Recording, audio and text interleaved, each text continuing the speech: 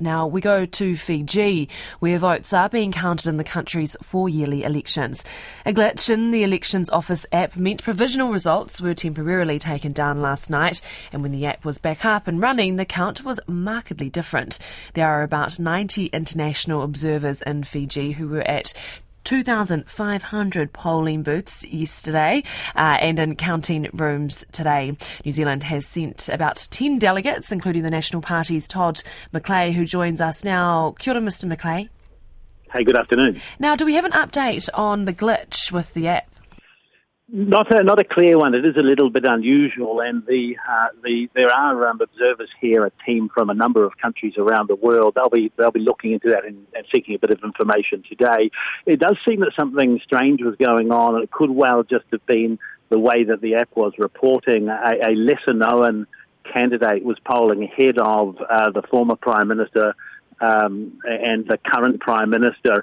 At that stage, the app was taken down, and as you have just said, when it came back, it had moved in the other direction. Between the two main parties, there was a change in sort of the number of votes at that time as well. And so, look, it's important to see exactly the reason, why that happened, so that there can be confidence in the work that's been done and, the counting and outcome of the election. How was voting yesterday, Todd? And just tell us, what is the role of an observer? Yeah, it was interesting. So I'm, along with a small group of others from New Zealand, Canada and Australia, out on the second largest island. And we were quite rural, small villages, fairly remote, many of them without electricity or with limited or no cell phone coverage. It was very, very orderly, very calm, people turning up and taking a lot of pride in their ability to vote and doing their civic duty.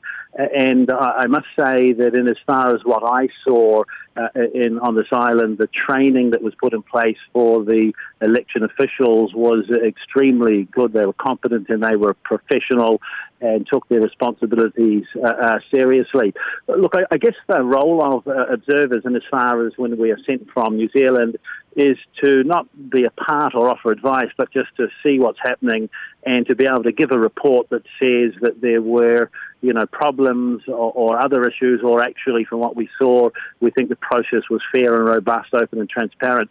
Things like whether people are able to vote and, they're turning up and able to vote easily, whether there's interference politically or otherwise, intimidation at any polling places.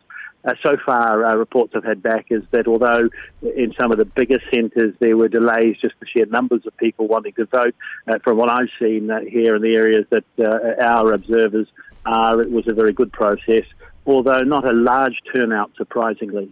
And I found this really interesting, Todd, that there's a deadline on counting at polling places before the ballots are sealed and sent to Suva for a final count. What's that about? Yeah. So that's a little bit unusual, that's right. And in previous elections, it has allowed other political parties to sort of question the process. It's 7, so the ballot boxes, the voting finishes at 6 p.m. yesterday. At 7 a.m. this morning, the following day, all counting is stopped. There's no more reporting of interim results. And the ballots, along with other information, is sealed and sent back to Suva, where counting then starts again from scratch. It is the case that this has happened before. It's something that probably bears a little more thinking about, because in the case that somebody is not happy with the outcome, it gives them the opportunity perhaps to raise issues of interference. From what I saw yesterday, however, because we attended the closure of a voting polling station and then observed the counting firsthand.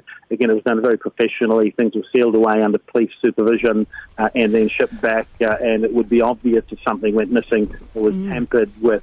However, having said that, that's the reason I think that we have some 800 or 900 booths, polling places still to report back, because that voting has stopped now, and it may be a little bit of time until a clearer picture develops. Oh, thanks for that. Thanks for your time. Interesting. And safe travels home. That is Todd McClay, National MP, who is one of the observers over in Fiji at the election.